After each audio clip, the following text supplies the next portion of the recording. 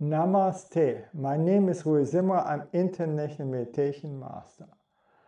Today I want to speak about quotes Vivekananda. So he was the dearest devotee of Ramakrishna. In a conflict between the heart and the brain, follow your heart. Do not wait for anybody or anything. Do whatever you can. Build your hope on none.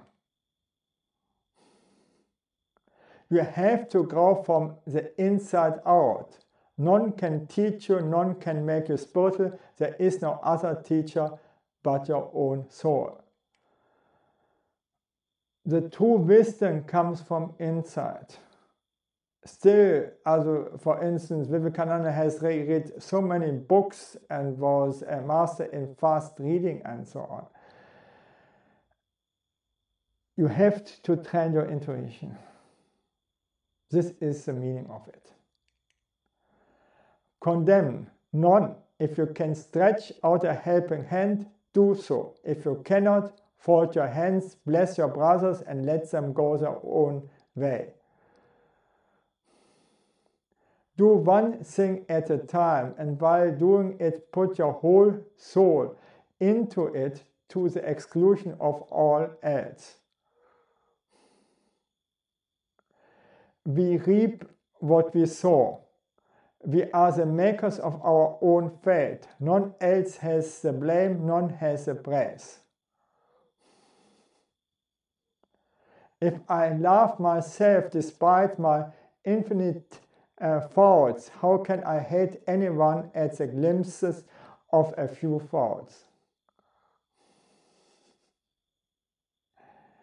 Who is helping you, don't forget them. Who is loving you, don't hate them. Who is believing you, don't cheat them. It is our own mental attitude which makes the world what it is for us. Our thought makes things beautiful, our thoughts make things ugly. The whole world is in our minds. Learn to see things in the proper light.